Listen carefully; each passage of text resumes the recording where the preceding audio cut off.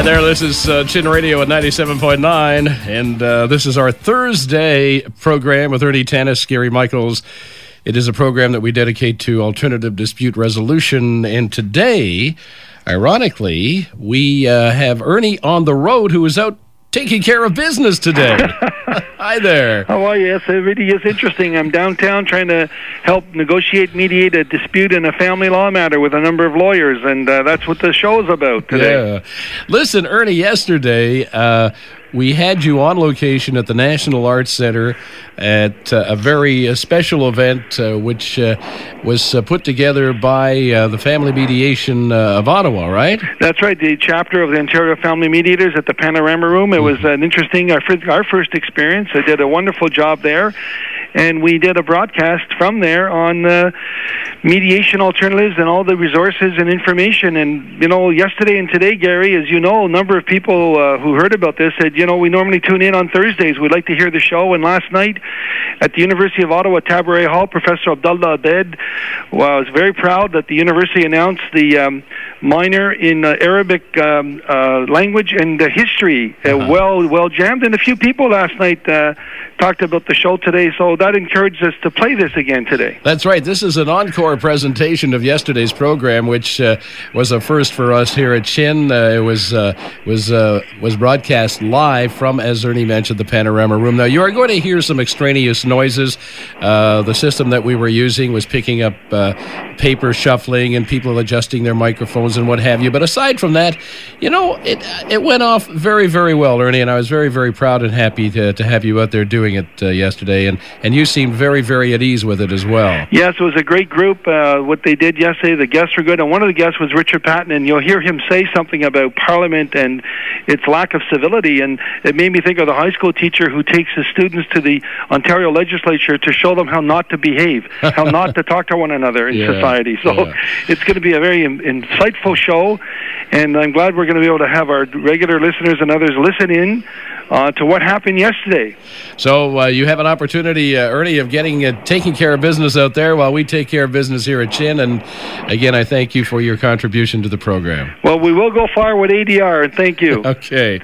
By the way, I want to mention a website to you that you may wish to make note of, and I will repeat it at the end of the program, is www.familymediationottawa.com.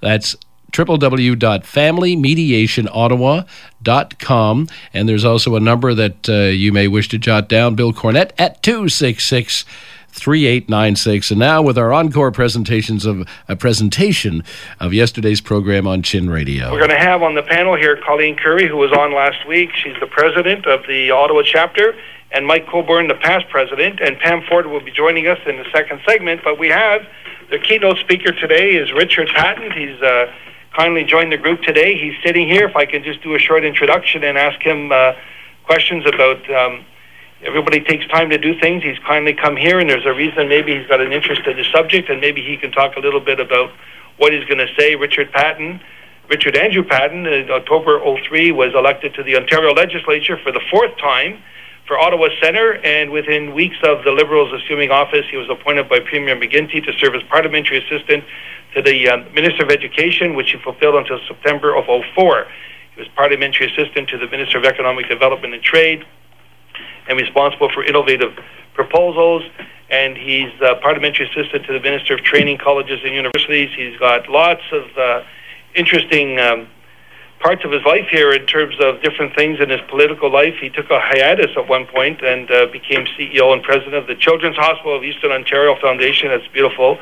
And prior to that, he's a graduate of Concordia and with the YMCA, which, of course, you know, Richard, the Y is doing some private mediation neighborhood projects. Are going to be with them in Montreal in a few weeks. His vast parliamentary responsibilities keep him busy. He manages to find time for activities outside of work, such as skiing, cycling, and painting watercolors, and spending time with his wife, Penny, and who's a kindergarten teacher, and two children, Timothy and Chantel. Nothing more important than family. Welcome, Richard, to the session today. Thank you very much. Good to be here. Richard, maybe you could just explain to the listeners and the audience here what interests you about this subject. I mean, there's a lot of demands on politicians times to go here and there. What would have been about this subject that would have attracted you? Well, bringing people together and helping people to resolve situations rather than having third parties resolve situations. just as a principle of human relations. Seems to me to make sense. We know that in a legal context, it also is a way in which people can use alternatives to expensive lawyers and to the court costs that ensue, and can resolve situations with the help of skilled mediators. It's a lot less expensive, and I'm absolutely amazed, frankly, that more governments aren't utilizing more fully this whole area of mediation. As a matter of fact, one of your friends here had a proposal. May I mention it? Bill comes and talks to me and gives me ideas about where mediation can help replace some of the aspects of court costs. For example, in the area of small business, we don't have mediation in this country, and yet in other jurisdictions it is utilized. And this idea was mentioned to me. I approached our Attorney General with the idea just recently, and he's open to it, and I'm looking forward to some fruitful discussions and hopefully a whole new opportunity for mediation to be part of a small business claims court. That's great. Gary, are you hearing us okay? Gary? You are coming through loud and clear. Okay, great. I just want to make sure I'm not in the studio with you. I miss you. Okay. Maybe before I go on to the panel members, Richard, I understand that over the years, from my recollection, Better Business Bureaus in North America tried to bring mediation in for small business. That was tried in Canada too with Chambers of Commerce. And the Ottawa Board of Trade's original constitution from the late 19th century talked about arbitration as a form. And when we started up in our ADR in the 80s, they were going back to those basics about arbitration and mediation in business. And maybe Bill, as you're probably working in that area, these are the kinds of organizations that already exist that may be able to sort of bring that kind of service to the business community. Well, I would think so. From my point of view, first of all, I think there needs to be some general education, which I suspect is part of the motivation of the showcase here today, because members of the public, often are not very aware or too aware of the options and alternatives they have available to them, because the first impulse when you get into a conflict often is to contact the lawyer. I don't know how many lawyers immediately think of, well, rather than using our services, how about mediation services? Why don't you explore that as a first option? So I would think we have some work to do in terms of people knowing what the services are, where they can make contact, where they can even explore what that means as an alternative to the regular procedures through a legal office or through the court system. Well, that's great. Expensive lawyers, I guess, is not an oxymoron to some, but I'm mindful of the fact that we have a court annexed mediation. As you know, Ottawa was the first in Canada, and now starting recently, as we all know here, there's going to be mandatory referrals for mediation in family law matters, which was excluded, although it's not mandatory mediation. And you talked about the showcase. Maybe one thing you can touch on before I ask Mike and Collin is ADR in Parliament. I wanted to see if we can get some of the leaders in about how you communicate and problem solve in a minority government. How do you communicate and use ADR among parliamentarians and so on? Do you have any comments about using those principles among our elected political leadership? You're pulling my leg.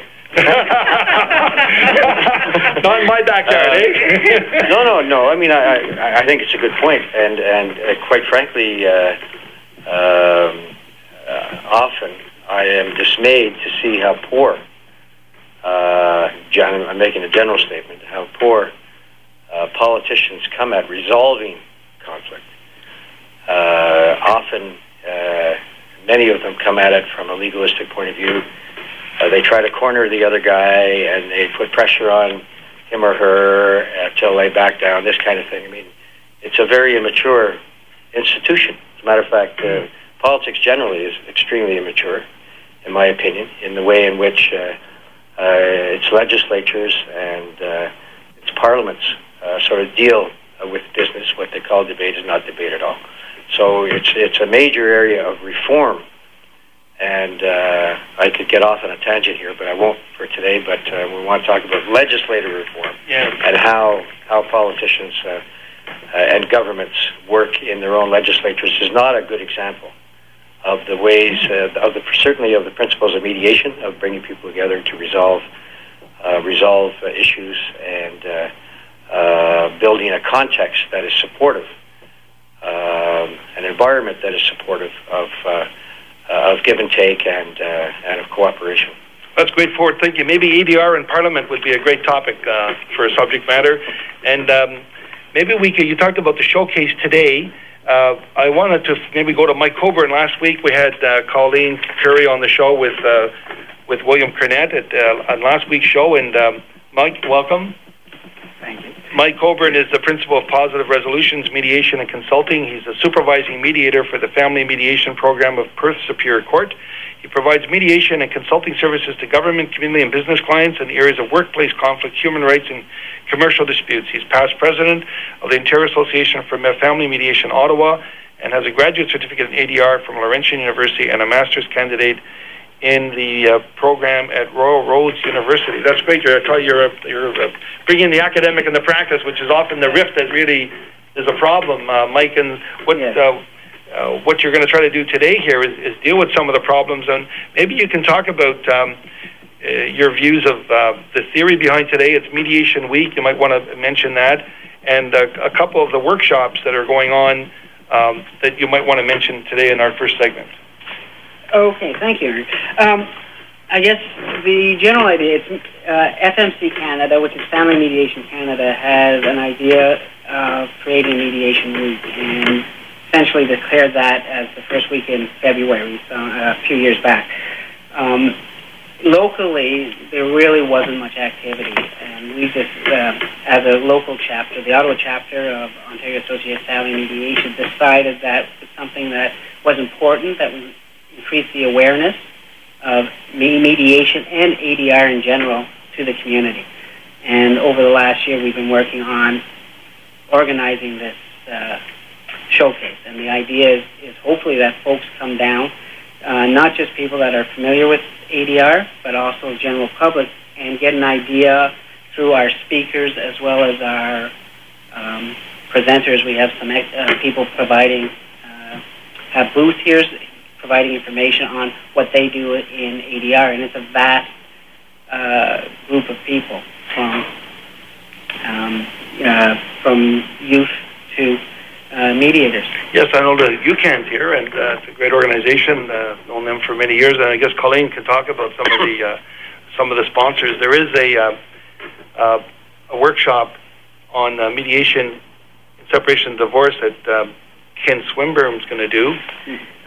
He's the principal of the UFC, United Family Court Mediation. He does transformative mediation training, and you do the Perth Similar Project. Can you talk a little bit about that workshop that will be coming up this afternoon? What Ken will be speaking on is, I believe, the mediation in separation and divorce. A lot of people are becoming more aware of that since it's been introduced to Superior Court in Ontario, and how that works in terms of what it provides for people going through divorce in terms of options, rather than just simply going into court with lawyers. And essentially what happens, as they enter court and the further along they get in the system, people tend to get into greater conflict. Mediation gives them a side road out of that conflict and possibly a way of de-escalating the tension between a couple and get to a point where they can constructively deal with their separation. Yes, and as we mentioned last week and today, there's all sorts of emails flying out to lawyers and people about the mandatory reference program now for mediation and family law. It's not mandatory mediation, but it's a mandatory reference, and I gather couples have to take a little bit of a workshop on ADR. The counsel have to explain to a judge why they're not using mediation, and the last email I saw yesterday was, it's not mandatory, but if you don't use mediation, all the judges are going to wonder why. So it's sort of a little bit of arm twisting, I think. Hi, Esther. And sorry. Would you want to mention a little bit what you know about that program? Essentially, Ottawa's going to be a pilot program. in some areas, and surprisingly it's been in the larger centers where there are actually more mediation services, people haven't been choosing it as an option. And the assumption is that they really did not understand the option. Therefore, by making it mandatory that they do a workshop on ADR and the beneficial effects of that, especially when it comes to children in conflict, and how it's well known that if couples mediate, kids tend not to get caught in a larger conflict and ultimately do better. And again, the idea is that if folks get this information, that they then will choose mediation as an option. And it is a very good option.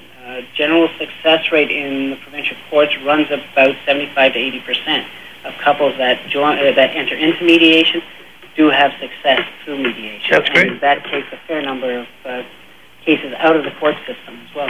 I think it's 40% in the civil litigation. I'm glad you mentioned about the children, because we always say that the only way the children will learn about problem solving in life is how their parents deal with their separation, and all the other theory is not going to help them. And before we end this first segment, maybe you could talk a little bit about the estates and succession workshop you're going to do. I know that for years I've been promoting alternative dispute resolution clauses in wills, where the provisions are that if any of the beneficiaries do not mediate or solve it and they take it to court, right now under estate law, unless you say something that it comes out of their share, it comes out of the estate. And often you'll see beneficiaries saying, well, we don't care if they get it, let the lawyers get it. Richard, the lawyers are, and that's an awful thing. But an ADR clause in wills, I find, makes people think twice because it'll come out of their share. Can you talk a little bit about that? Yeah, I'll be speaking tonight at 7, and but primarily I'm going to focus on succession and succession planning and the role of mediation there. Right now, as people know, we have an aging population, so a lot of businesses are owned by folks that are ready to retire. And it's already an issue, but it's going to be a larger issue as these folks start deciding what to do with their businesses.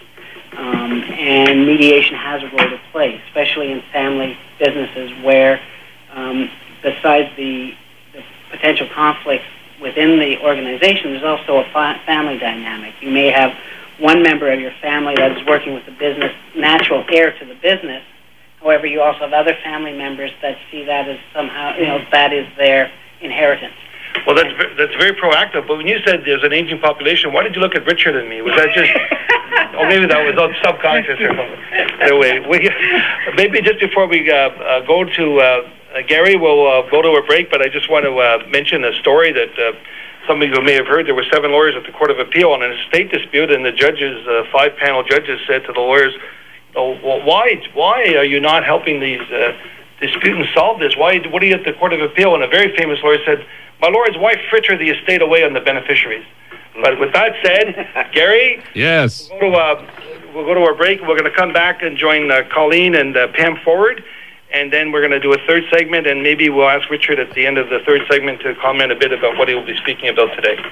Thank you, Ernie. You are broadcasting live on Chin Radio, and just to remind those who may have just tuned in, this is a special edition of our alternative dispute resolution program that is heard each and every Thursday, but we're running this special edition today, and our regular program tomorrow will be aired as well with Ernie and myself. A special edition of this program is due to the fact that we are celebrating Mediation Week, and there's a special forum happening at the National Arts Center in the Panorama Room, and that is where Ernie is broadcasting from this afternoon. We will get back to Ernie Tanis and his special guests in just a minute here on Chin 97.9. The pizza chef's lining up the offense. He's cooking up a delicious medium Italian-style deep dish pan pizza with pepperoni and mozzarella for just $9.99. With that, you get a 2-for-1 new movie rental from Rogers Video and get the same second and third pizza for just $5 each. He's reaching into the oven. He's going deep, deep. Pizza's new delicious Italian-style deep dish pan pizza. A real fan favorite. 737-1111. Come to Pizza. Hey, hey, hey. Soak up the warmth of Cuba's sunshine and relax at the fabulous Sol Cerritos Resort in Veradero, Cuba.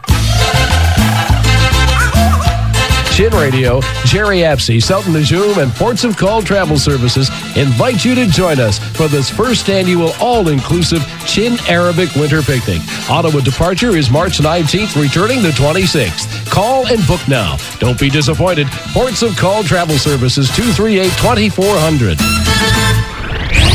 Español, Punjabi, Tagalog, Lebanese, Italiano. We speak your language on Ottawa's multicultural voice, Chin Radio 97.9 FM. Time is 12:25. It's a sunny day in Ottawa, the nation's capital, and we go back to the National Arts Centre, the Panorama Room, and live on Chin, Ernie Tanis. Okay, thank you very much. We've got Collin Currie and Pam Ford here on the second segment, and Collin, of course, was on the show last week. She's the president of the Ottawa chapter of the Ontario Family Law Association. She's a lawyer and mediator. She's limited to family matters, mediating and advocating for clients on relational issues. Works with clients for prenuptial cohabitation agreements and separation agreements that are tailored for their needs. She helps families resolve conflict in a respectful, non-litigious way, and she's president-elect of the Ottawa chapter. She's on the panel of the local collaborative law network. Yes, I'm on that panel with you. It's a great organization. And as a member of the Estates Planning Council, thank you, Collin. Maybe you can tell our listeners a bit and elaborate from last week on today's program and your views of this, the philosophy and your vision for the future. Oh, I'd be really happy to do that, Ernie. The idea, as Mike mentioned earlier and as Richard Patten had suggested was so important, is to raise the profile of mediation in the community so that people will think of the mediation option first when they think about resolving conflicts, whether they're community, workplace, marital, family, intergenerational, whatever they might be. And so we got into contact with members of the community, and that's the public as well as the private community. We have exhibitors here from the federal government, the Department of Justice, which has a very broad-based campaign to promote ADR in their organization. And the provincial government, we have the Attorney General here. And as you heard Mike Cobourne speak in the previous section, the Unified Family Court Service, of course, is funded by the Attorney General. We also have the universities represented. They offer conflict programs both at St. Paul's and Carleton, and they're exhibiting. And UCAN, which is the Youth Organizing to Understand Conflict and Advocate Nonviolence. And of course, we have private practitioners and organizations as well, talking about the kind of mediation services they can provide. And this is all part of the Mediation Awareness Week that Gary mentioned and you've mentioned, which, of course, the mayor proclaimed last Wednesday. First time, eh? First time in Ottawa. And this is the first mediation showcase. So we've been pulling all that together to try and make the public more aware of how accessible mediation is, either publicly or privately. You don't have to go through a lawyer for it.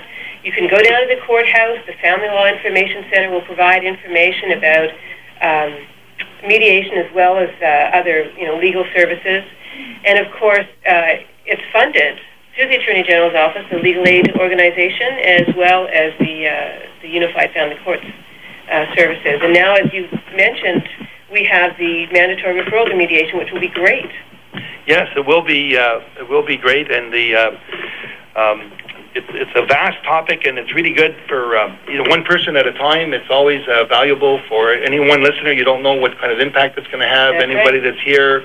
It's really a matter of education, isn't it? It really is, and we talked about small business earlier, and that's you can do multi-party mediations, you can do one-person mediations, couple mediations. There's all kinds of ways to work with people to help them resolve conflict. Now, the cost of the mediation, and Pam, I want to come back to you on this too, but I'm always curious about the cost of conflict in our society. In an instant, we can call and get police officers, we can get fire department, we can get even in labor, you can get full-time arbitrators and mediators. I think we need, and this is where political leadership and people like Richard Patten is thinking, I think we need a situation where people can get facilitators and mediators on the public purse, like we can get judges on the public purse. I think the peace dividend, a small percentage, is what's needed at the political level to fund that. And I'm wondering, Pam, if you want to comment on that, and maybe to introduce you first. Pamela Ford is a registered nurse and graduate of Carleton University. My wife, Yumna, was a nurse in Lebanon. It's a noble profession. Now she has to use all her skills to take care of me. she should come down to this conference. I forgot to invite her. If you're listening, Yumna, come on down. She's had a varied career over 25 years in government, business, and healthcare. Her experience includes both management and advisory positions at the national and international levels. Much of her work has consisted of working with people in conflict and crisis situations, a blend of experience and learning to her current practice in family and workplace mediation, conflict coaching, and skills training. Coach mediators at Carleton University in the law department and the conflict resolution program. A recent award for superior healthcare services commitment is indication of her dedication. A native Newfoundlander, a lot of snow out there recently. And the Canadian Council of the Blind is having the world's first blind curling tournament this week right at the Ottawa Curling Centre. And the Flying Fathers are going to be in New Brunswick playing with Wayne Gretzky's father this week. It just made me think of it. Pamela's traveled extensively, particularly in the Middle and Far East. That's my homeland. And has lived in Spain. She speaks English, French, and Spanish. I could say bonjour and welcome in Spanish. What would be the Buenos dias. Buenos dias.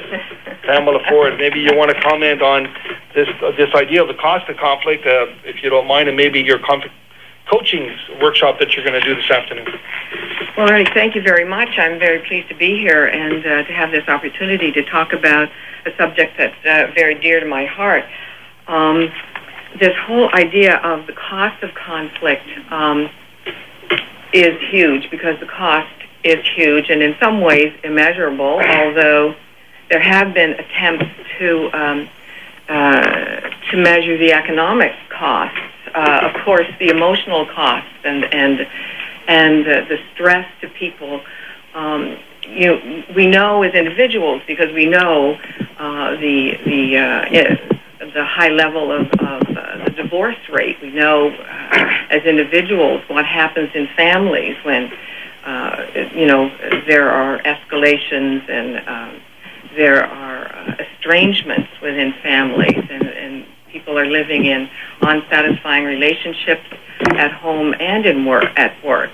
75% of stress in the workplace has been linked to unresolved interpersonal conflict. And of that, these costs have been estimated to in Canada to represent something like $12 billion. Wow. So that's a huge amount of money. And in terms of accessibility, I was very interested to hear the suggestion and the proposal that Richard Patten talked about regarding businesses. I'm aware of a program, actually, in Alberta, which I learned about last year, where the government will work in partnership with municipalities, and they will pay a certain amount of money in partnership with any municipal government or agency that wishes to obtain the services of a consultant to help them come in and design a conflict management system in the workplace. In acknowledgement of the increases in productivity and the benefits that can come of that, because they're going to pay one way or the other. Yes. If they'll pay if they don't. And it's very subtle, isn't it? I mean, to get your head around those kind of notions in a society that's sort of a fast-paced, instant blurb on TV or whatever about conflict, but conflict resolution, I learned through the media, is hard to report because it's intelligent and long-lasting. And how do you, for you, and you try to get the word out to educate people, what other ideas do you have in coaching on conflict? I'd like you to talk a little bit more about that. But well, yes, and I would like to talk more about that. What sparked my interest in conflict coaching was my experience over the last number of years in private practice. And in terms of accessibility, I would like to just add that it really is easy to find a mediator. All you have to do is look in the yellow pages under mediation. And I also am concerned about accessibility, and I offer sliding scale. But in terms of conflict coaching, I was struck by the number of people who called in distress, in great distress, great anguish, really, but they could not come to the table because the other party either was not aware of the conflict, they didn't have the skills, or were afraid to approach them, or when they did approach them, they would not come to the table. So there are, in the past, conflict coaching has really been used, and I would say that it burgeoned a little bit more over the last 10 years. I would say, with increased stress and the increased fast pace of life, it's used as executive coaching, peer coaching. Increasingly, they kind of train the trainers, manager to manager, non-manager to non-manager. But I'm interested in moving it out of organizations into the general population. I think of examples of people who called me. For example, there was one woman who was totally distressed. Her sister hadn't spoken to her for 2 years since their mother had died, and she had just found out she had a life-threatening situation. She had breast cancer. And her sister absolutely refused to come to the table. Another situation of a grandma who was terribly distressed and at odds with her son and his wife over child-rearing techniques. There were numerous. And I found, on doing research, that from 25 to 50% of people who present for mediation fall in this category. The other party just doesn't talk. So, as a doer and a fixer, I was really concerned and wondered, what could I do? And I came across a special process that was developed at Macquarie University in Sydney, Australia, called Problem Solving for One. I've just started using it recently, and when people call now and the other party doesn't come to the table, I have a way that can help them take charge. It will empower them to do something in the situation about what is happening to them. And while it doesn't guarantee that the situation will be resolved, the very least would be that they could step back and look at the situation with added perspective and be able to cope a little bit better with, the negative fallout. And the very best that could happen is that they could be helped to resolve the conflict. Yeah, that's great. I always like to think of world peace to inner peace, and you got to start with yourself. You teach those things you need to learn, but this idea of the one-on-one and people coming to terms with, there's an expression I learned from the Lebanese, blame the train. Like, the train left and you missed it, so you blame somebody else for the problem. You point a finger when there's three fingers pointing back at you, that old phrase. So that idea of blaming, naming, and claiming, that psychology around all those theories about that, is that something that you address on the sort of what I would like to call the deep-rooted emotions behind it, where people have to take responsibility? It's a two-way street. It's not always the other person's fault, right or wrong. Are those the kinds of things you get into on Absolutely. Coaching? It's a process of self-awareness, or what people call developing your emotional intelligence. It's that side of your personhood that for most of us has been absolutely ignored in our early schooling. The focus is on IQ and not EQ, that sense of what's going on inside of me. What are the triggers that are making me react? And how do I respond when I get upset? And what is going on with the other person? Am I aware of, what I do and how I do it and how I say it makes the other person react? And can I help them cope with what's happening to them? And how do I pull myself together and remotivate myself when I have a setback? So this whole process helps people identify the areas where they may be weak, and part of it certainly is identifying the gaps and training and coaching them on and empowering them to assert themselves a little better, and to perhaps learn a little bit more about active listening and reflective listening and the kinds of things that de-escalate anger and conflict. As Collin said in all the speakers so far, it's like opening your mind. Like, you always keep your mind open. Let's open your brain. You talk about IQ and EQ, intelligence and emotional quotient. I once asked Ambassador McDonald, who's been a great mentor, what kind of thinking goes on at the levels of government in terms of problem solving, or even Canada taking lead in conflict resolution? What kind of thinking goes on in government? And he said, what thinking? Like, in terms of that, it makes me think that we need to go to another break, I guess. Gary, you're still there, I guess, in the studio? I am here, Ernie, indeed. Okay, when I'm wondering if we could, think about going to a break. We're going to come back to a third segment with Collin, and we're going to talk about some of the other programs for this afternoon. Thank you, Pamela. That's very inspiring. Thank you very much. I certainly learned a lot, and we'll go back to the studio, and we'll return here for our third and final segment in a few minutes. And again, you are learning a lot about mediation as you attend this special forum in the National Arts Center's Panorama Room with Ernie Tennis and his very special guests, including Richard Patten of our provincial government, Collin Currie, Mike Cobourne is there, and we heard from other guests, and we will be hearing from others as well.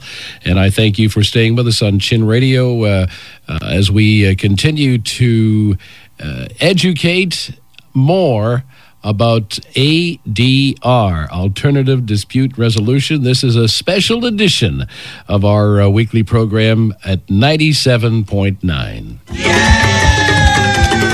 Come celebrate Black History Month Friday, February 24th at Library and Archives Canada, 395 Wellington Street. Enjoy fabulous entertainment featuring the 7-member Alakomi Band of Burkina Faso. Ticket information at 823-8322. The event is sponsored by the National Council of Guyanese.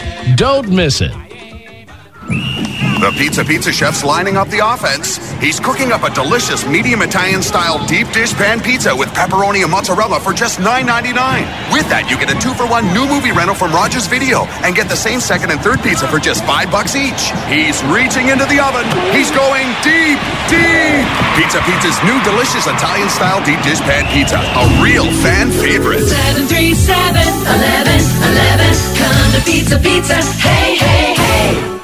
Your all-world station, 24 hours a day, all the time, 7 days a week. Chin Radio, 97.9. I want to mention, just before we go back to the National Arts Centre and Ernie Tannis, along with his very special guests, tomorrow morning, Cheryl Antoine will do her regular weekly hit on A Channel at about 8:15, and she'll have more to tell us regarding Black History Month. There are so many events happening in and around Ottawa throughout the month, and Cheryl will have some information on that as you catch her on A Channel tomorrow morning at 8:15. And by the way, tomorrow is Cheryl's birthday. Ernie, didn't you just celebrate a birthday recently? Or are you? Every day. Oh.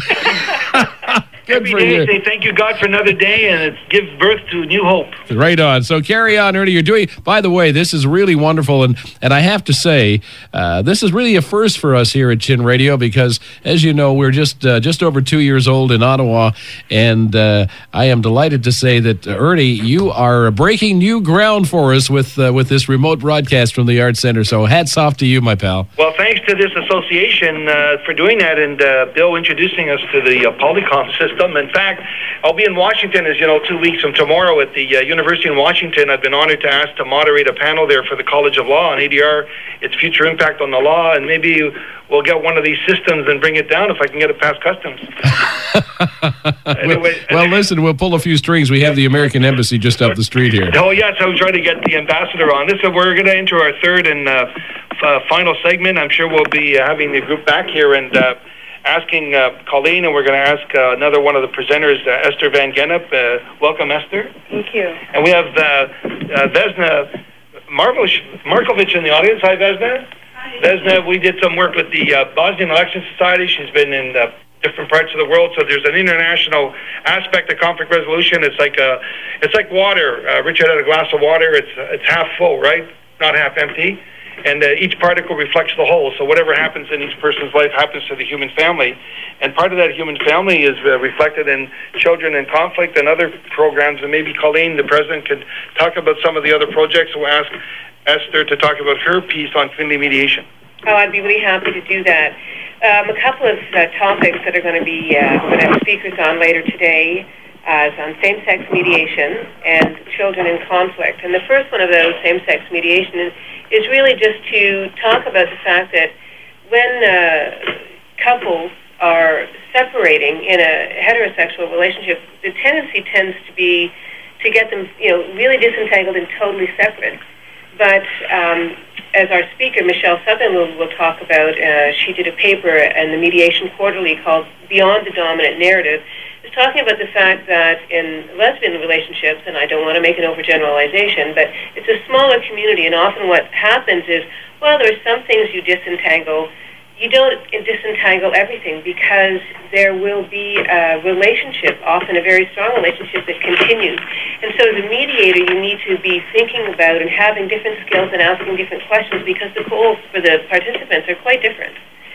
For children in conflict, of course, it's a concern to all of us because these are our future citizens, but marriage and divorce, if the parents are really adversarial, if they're really high conflict, the impact on the children is enormous. And parents, even when they're not really in high conflict, they need to be thinking about the ages and stages of the children. So, for example, if a couple is separating when the child is, let's say, under 2, there's attachment issues. There's all kinds of considerations that, parents might not be aware of how many times, the frequency, the duration that a child that age might need to see the other parent that they're not living with in order to maintain the attachment and make that connection and make sure the bond is really strong. So at different ages and different stages, that kind of information is very key to how they develop their parenting plan. We know it's a great phrase, stages and ages. We talk about our children in conflict, and then you get into violence, and you get into breaking the law and so on. And so much of it comes out of this kind of stuff. We have sort of this law and order agenda when we can have a love and order agenda. We can have the same kind of discipline with a sort of a different attitude. So,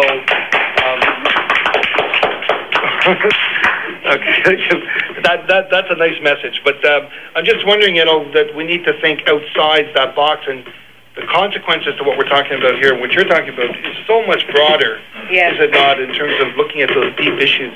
It really is because, children model what their parents do, and not just how they behave, but how they relate, how they love.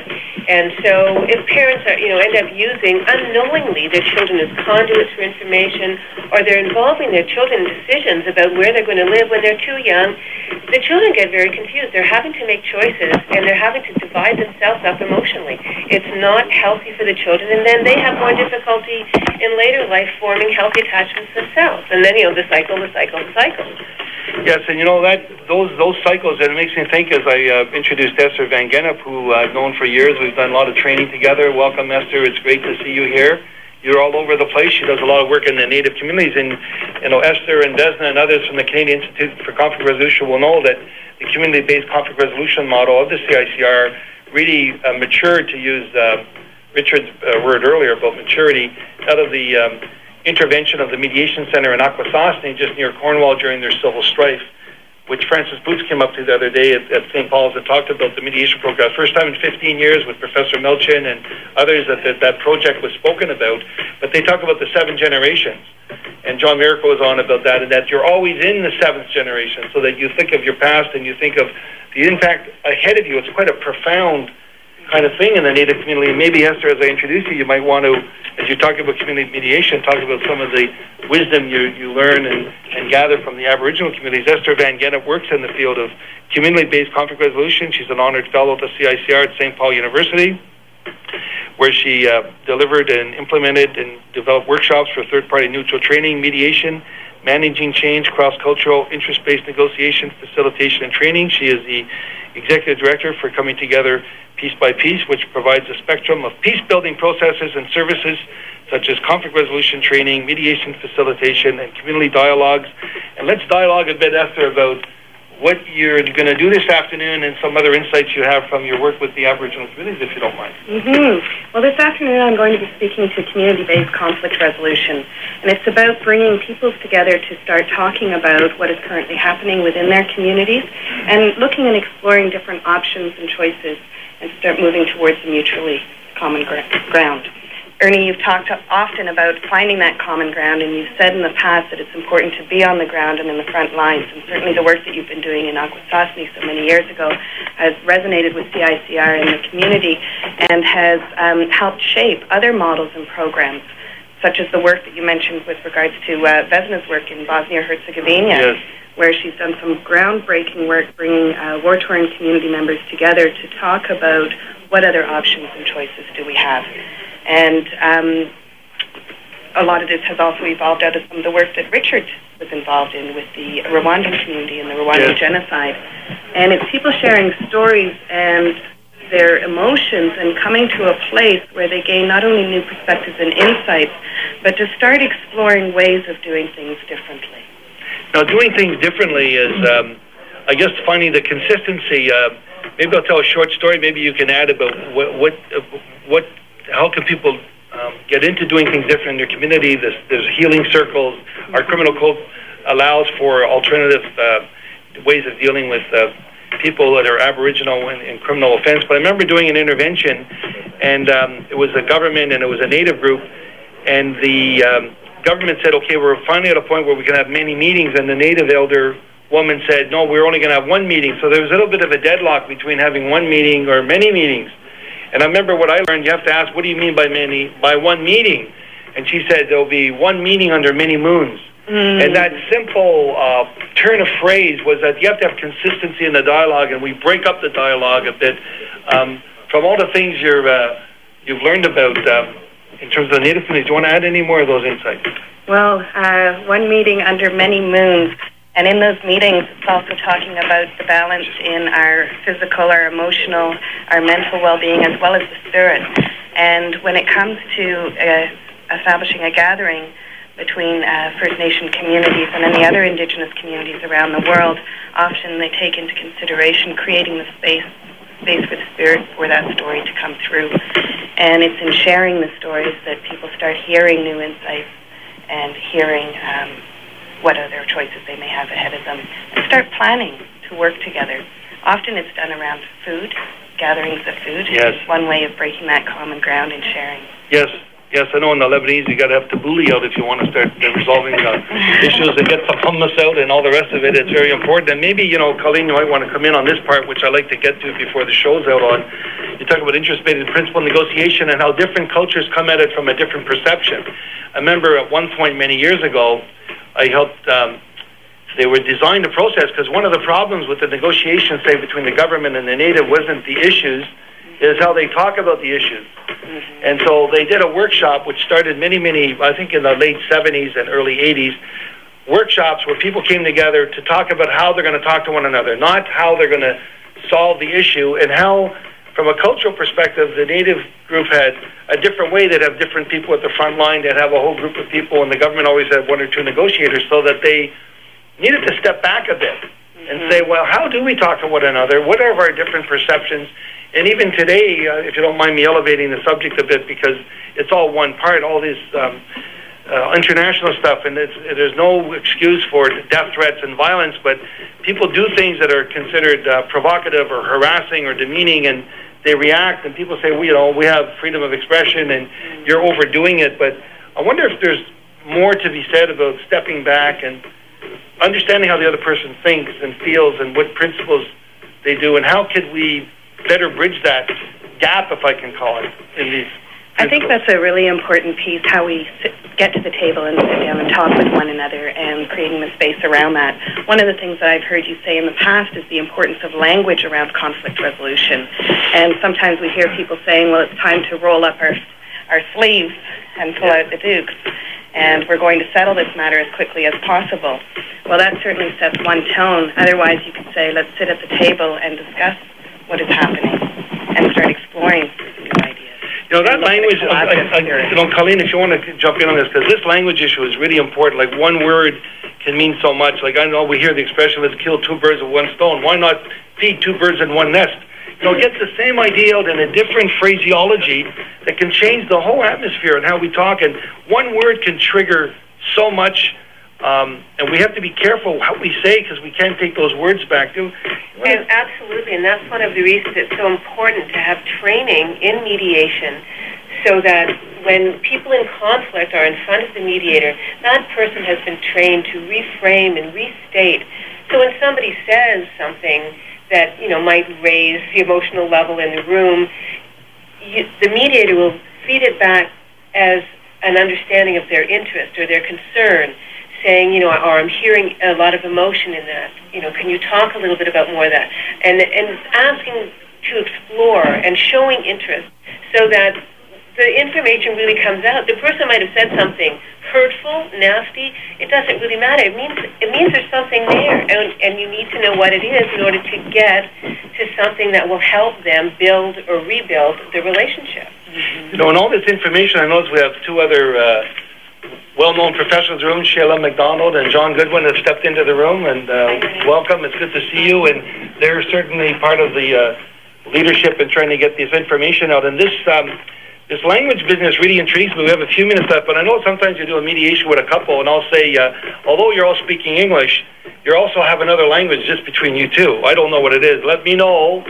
You know, is there a wink? Is there a body gesture?